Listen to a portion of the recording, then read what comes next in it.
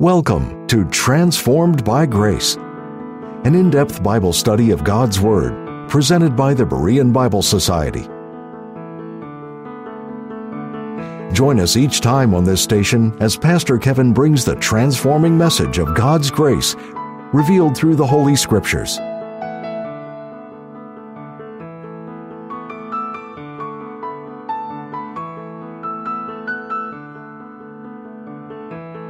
Dave Bolin writes, in October of 1781, General Cornwallis marched his British troops into Yorktown. The Patriots to the south had wreaked havoc on his Redcoat army, and he was hoping to rendezvous with the British Navy on Chesapeake Bay. American and French troops, however, anticipating Cornwallis's plan, pounded them with cannon fire while the French fleet cut off escape by sea. The British found themselves trapped. Thomas Nelson, then governor of Virginia and a signer of the Declaration of Independence, was fighting with the Patriots, firing the cannons in Yorktown. Gathering the men, he pointed to a beautiful brick home. "That is my home," he explained. "It is the best one in town. And because of that, Lord Cornwallis has almost certainly set up the British headquarters inside." And he told the American artillerymen to open fire on his own house.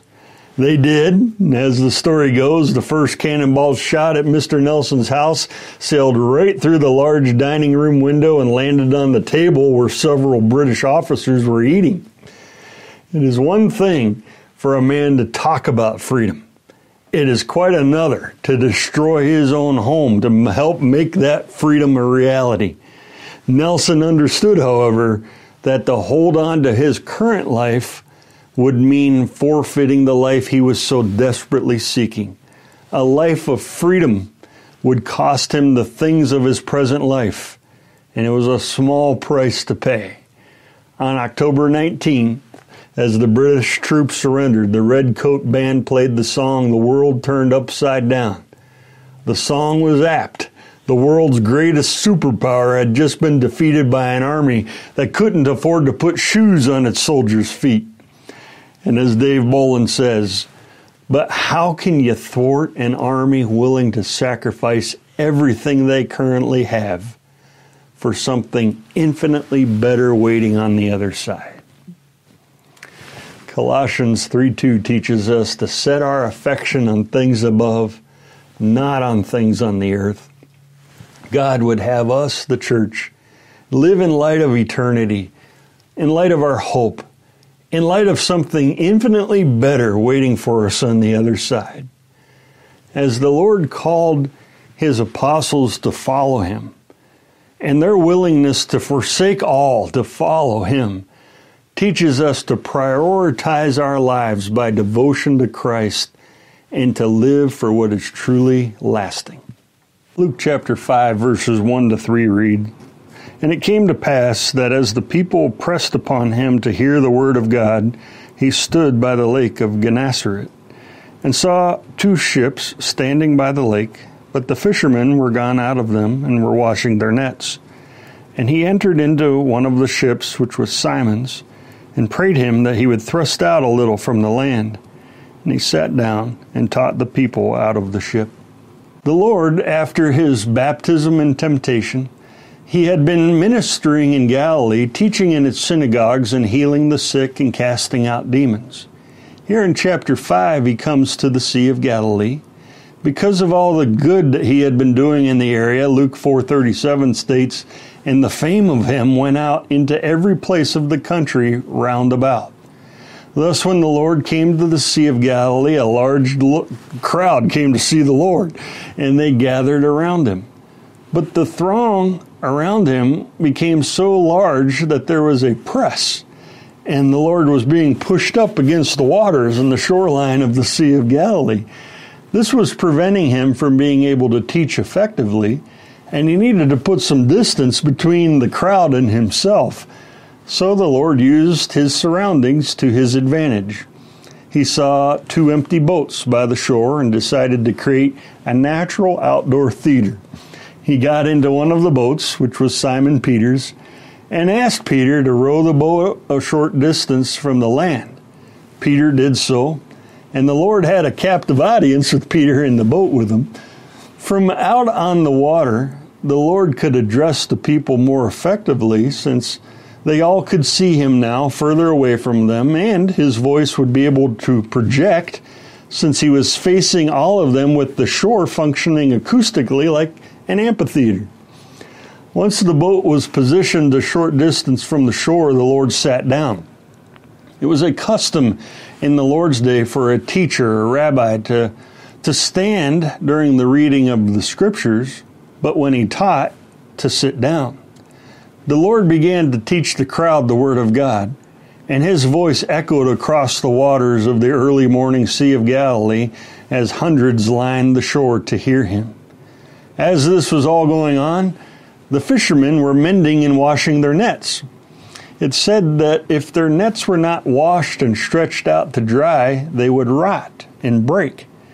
The fishermen were dutifully washing their nets and removing debris from them, like seaweed, like perhaps a sandal or two that they had drug up with their nets. If it was today, there would probably be a couple of soda cans in them, but they didn't have soda cans back then. Washing their nets early in the morning showed that these men had been fishing all night. Verse 5 tells us this directly also. These men weren't sports fishermen. They caught fish for a living. This wasn't a pastime for them. This was their livelihood and how they supported their families. Have you heard why fishing is considered a good business? Because of its net profits. Peter and his brother Andrew were fishermen, and in verse 10 we learn that John and his brother James were partners in business with Peter and Andrew. But business wasn't good after the bad night they had fishing.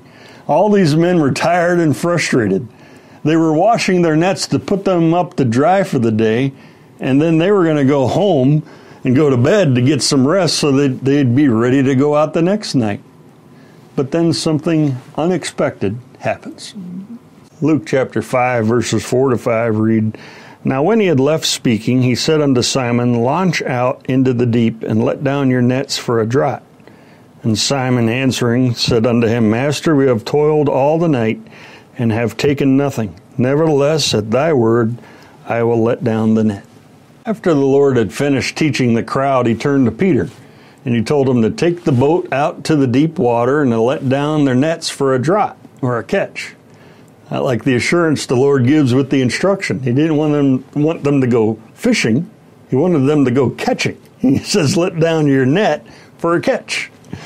Peter's reply was, Master, we have toiled all the night and have taken nothing. Peter and the other three men had been throwing out and hauling in an empty net all night long. The word toiled means to feel fatigued due to hard work. They hadn't slept all night, and they had worked hard all night, and they were tired. And that's what Peter's telling the Lord. And the fact that they caught nothing all night indicates his thought that further fishing would be pointless. And you can almost hear him thinking, I just got done washing my nets. If I throw them out into the water, I'll have to take them back to shore and do all that over again. And not only did Peter resist the instruction due to fatigue, but it also didn't make sense. The Lord asked Peter to do something contrary to Peter's own expertise in fishing. Peter was a professional fisherman, and he knew two things. This is the wrong time of day to fish, and the deep is the wrong part of the lake to do any fishing with nets. Normally, the fish that were in shallow water at night would migrate during the daylight hours to waters too deep to reach with nets, which is why Peter fished at night. He knew the fish were deeper in the lake and retreated to the depths to stay cool during the day, and he knew to fish at night when they came to the shallows and to the surface to feed. According to everything that Peter knew about fishing, he was sure he would not catch anything at that time of the day. The best fishing on the Sea of Galilee was at night close to shore, but the Lord had asked him to launch out into the deep in the middle of the day. This was asking a great deal of Peter, but the Lord was teaching Peter to trust him, to have faith in his word. There's also an analogy from the shallow to the deep water here for Peter. Peter's relationship with Christ up to this point had been casual and uncommitted. The Lord and Peter had been acquainted for some time. There are a couple callings of Peter, Andrew, James, and John before this one, and there is a progressive drawing of them. According to the Gospel of John, Peter met and was introduced to the Lord in Judea the day after Christ was baptized. Later, according to Matthew 4, the Lord had been walking by the Sea of Galilee and saw two brethren, Simon called Peter, and Andrew his brother, casting a net into the sea, for they were fishers. And he saith unto them, Follow me, and I will make you fishers of men. And they straightway left their nets and followed him. Although Peter and Andrew had followed Christ, they did not yet follow him in a complete and unconditional manner. They were still, at least for part of the time, engaged in their fishing business and their trade as fishermen. So at this point in Peter's life, Christ was still not the complete focus of Peter's life. Fishing was still a priority and a focus. The Lord's call for Simon to launch out into the deep is an analogy of what he wanted to do in Simon's life, to take Peter from the shallows, or a half-hearted, casual commitment to him, into a deeper, personal, stronger devotion to the Lord. He wanted to move Peter from shallow to deep water faith. And the Lord wants to do that same thing in our lives. He wants to move us from the shallows to the deep with our faith, to go deeper in our knowledge of him by the word, deeper in our personal relationship with him, deeper in our devotion to him. Sometimes, like Peter, though, we drag our feet. And it might take some time before we give more of ourselves to follow and live for the Lord, and to give him the preeminence in our lives that he is worthy of and that he deserves. But like Peter, we'll find that launching out into the deep with Christ is the best thing for our lives and the best decision that we could ever make. We'll be returning to the program in just a minute, but first we'd like to take this time to thank you, our partners, for making these programs possible. If you would like to access our library of helpful Bible study tools, go to BereanBibleSociety.org. The Life and Letters of the Apostle Peter is a 248-page paperback commentary written by Pastor Paul M. Sadler. The Life and Letters of the Apostle Peter are a remarkable account of a lowly fisherman who became a household name in Israel. In spite of Peter's imperfections, the Lord used him mightily to call the chosen nation to repentance. The purpose of his letters was to remind his countrymen that even though Israel was set aside nationally for the time being, the Lord is not slack concerning his promise, but is long-suffering toward us, not willing that any should perish, but that all should come to repentance. To order your copy, contact Berean Bible Society for pricing and availability at 262-255-4750 or visit our website at BereanBibleSociety.org. To receive our free full-color 32-page monthly magazine, The Berean Searchlight, call 262-255-4750 or subscribe online at www.BereanBibleSociety.org. Thank you again for your generous gifts. And now, back to the teaching with Pastor Kevin. Luke chapter 5, verses 6 to 7 read, And when they had this done, they enclosed a great multitude of fishes, and their net brake. And they beckoned unto their partners which were in the other ship, that they should come and help them. And they came and filled both the ships, so that they began to sink. Peter rowed the same boat he had all night out into the deep, and he cast the same nets into the water that had come back empty all night long. But after he and Andrew put their nets out in the deep water, in obedience to the Lord's word, something amazing occurred. Right after deploying their net, Peter felt it pulled down with tremendous force as it filled with fish and became taut. The weight of the fish in the net almost pulled them overboard out into the water. They held onto the net with all their might, and there were so many fish in the net that it stretched and cracked and began to break. As they were grunting and groaning, trying to haul in the net, Peter frantically began beckoning unto his business partners, James and John, that they should come out and help them. They couldn't handle the net by themselves. They were too far away to yell for them to come help since they were in the deep water and they were back on the shore. So Peter was waving his arms, motioning, signaling for them to come out to help. He gets their attention. James and John then quickly rowed their boats as fast as they could to Peter and Andrew's boat. Arriving there, they helped them bring in that heavy net and all of that fish in it. And from that catch, both boats were filled to overflowing from this catch, and each boat began sinking. The weight of the catch of this fish nearly swamped both of their boats. And the picture the Bible gives us is that as the boats were rowed to shore, they were barely visible above the water because of the weight of the fish. This was not just a good catch. This was a record catch. This was a haul. And talk about a great fish story to tell others. They had caught their share of fish in their day, but this kind of catch was unheard of. And they had caught the fish in a place where, and at a time when, they never should have gotten any fish at all. This was a miracle at the hand of God, and Peter knew it.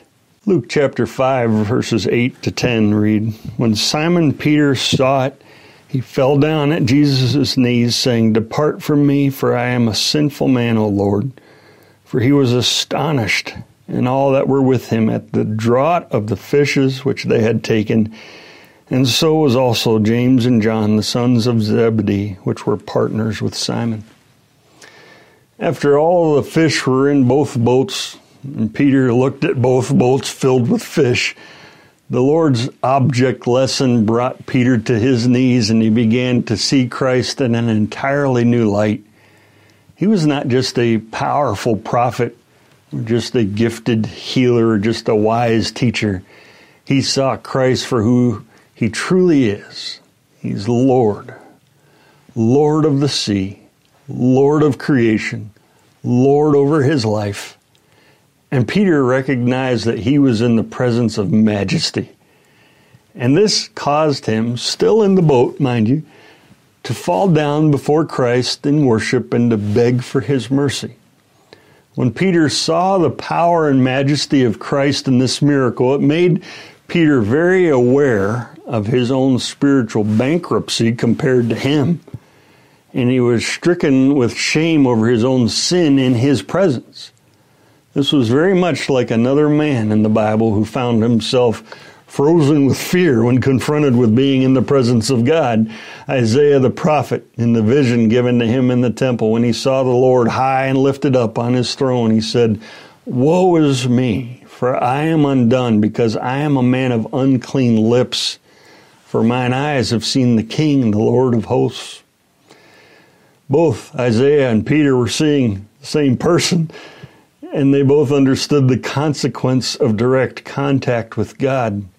Sinful man cannot survive in the presence of divine holiness and majesty, and Peter, at this moment, understood himself to be a man tainted with sin in the presence of a holy God, and he was overcome with a sense of his own unworthiness. Peter asked Christ to leave him, not because he did not want to be in his presence, but because he felt unworthy of being there. He was one who fell short, and he realized that he was a sinful man in the presence of the Holy One who was exercising his divine power over his creation. And his shame is also tied to the fact that he had not given himself completely to follow the Lord up to this point. Peter's confession was true. He was a sinful man. All of us are sinful. Peter telling the Lord to go away from him shows that sin demands separation from God. We can't be in God's presence in heaven in our sins. We must have our sins taken away and forgiven in order to have the hope of heaven. And by the cross and Christ's shed blood, our sins have been paid for. And the moment we trust Christ as our Savior, all our sins are washed away and forgiven, and we are ready for heaven in that moment. Verse 9 states that the remarkable catch of fish astonished Peter and all that were with him, Andrew, James, and John. There was no explanation for it except divine intervention, and that it was a miracle by the hand of God.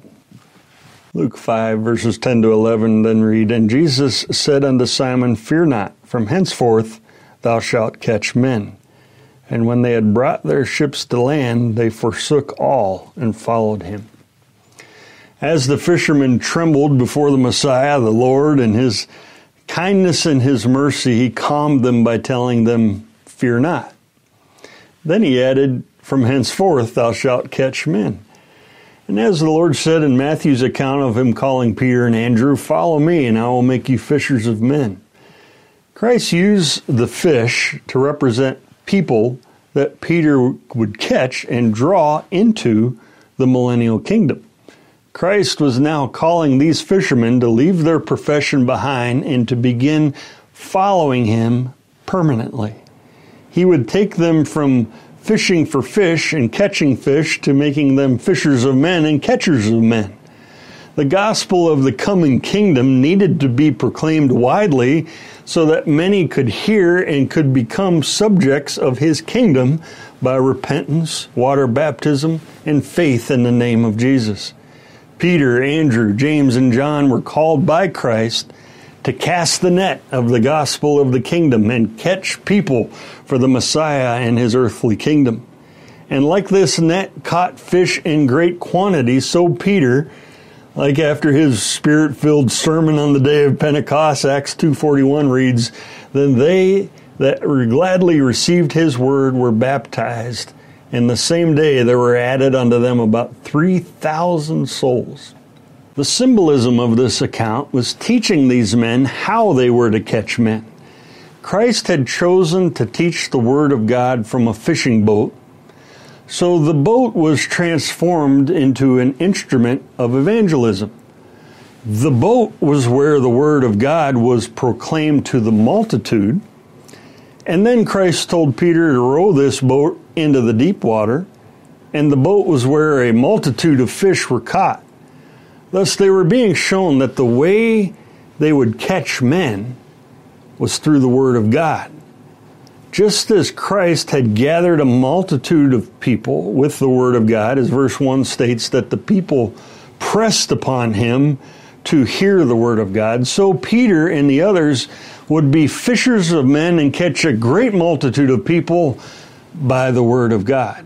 And their message from the Word of God was to be like Christ. They were to preach the kingdom of God, to preach the gospel of the kingdom, to make known Israel's hope and calling of the earthly millennial reign of Christ, and that it was at hand. What was also made clear in this miracle is that while Peter and the others did the work, it was Christ who provided the fish. The great catch of fish was all due to him, and it was he who deserved the glory for it. And they were shown what could be accomplished through him and his power in their ministry and service for him. You see principles of how they were to catch men throughout the account. Faith in Christ, obedience to Christ, humility before Christ were all necessary in their ministries. And they also needed to be dependent on Christ for the catch. In most cases, a mentor trains their pupils to become autonomous. As the students learn, they become less and less dependent on their teacher until they gain enough knowledge and experience to strike out on their own. But the Lord had a different lesson plan for his disciples. He taught them how to become ever more and increasingly dependent on him. The abundance of fish only came by him and his power. And in their fishing and catching of men, results and fruit would only come through him and by dependence on him. After Isaiah was confronted with the Lord's glory and holiness, when the Lord said, "Whom shall I send, and who will go for us?" Isaiah's voluntary response was, "Here am I, Lord, send me." And that was Peter's response to this experience as well. Peter followed the Lord in an intermittent fashion, on a part-time basis before. After this experience, though, he forsook all and followed Christ with all his heart. You could say that there was a catch to this story. The Lord caught the fisherman. He caught Peter. The experience of this miracle made Peter worship Christ and surrender his life to Christ. And Andrew, James, and John did the same. Later, Peter would deny the Lord 3 times. And here we see how after this third call on his life, Peter followed the Lord completely. The word followed is a word which signifies the deepest inward attachment, and it indicates to follow someone down the same road. After this miracle, Peter, Andrew, James, and John responded to the call of Christ on their lives to follow him and catch men. And so when they pulled their boats up on that beach, they forsook all and followed the Lord down the same road he was on, and they didn't look back. That day, they determined to follow the Lord anywhere he led them and to do anything he commanded them, and they left their former lives and livelihoods behind. And on the day they had their best day ever doing what they do, Christ called them to leave it all behind. And with no hesitation, they willingly left it all behind.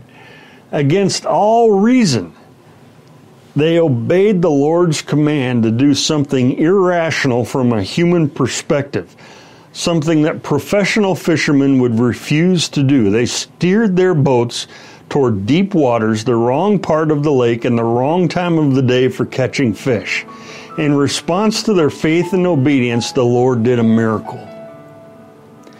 And against all reason, they did something irrational from a human perspective.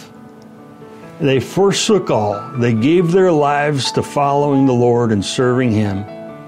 And in response to their faith and obedience, Christ did a miracle. He made a miracle out of their lives. And he can and he will do the same in our lives. Thank you again for tuning in to Transformed by Grace. We appreciate your prayer support and the financial gifts. The purpose and mission of the Berean Bible Society is to help you understand the whole counsel of the Word of God. For more information, visit our website at www.bereanbiblesociety.org or give us a call at 262-255-4750. Or if you prefer, write us at the Berean Bible Society, P.O. Box 756, Germantown, Wisconsin, 53022. Now until next time, may you be transformed by God's grace.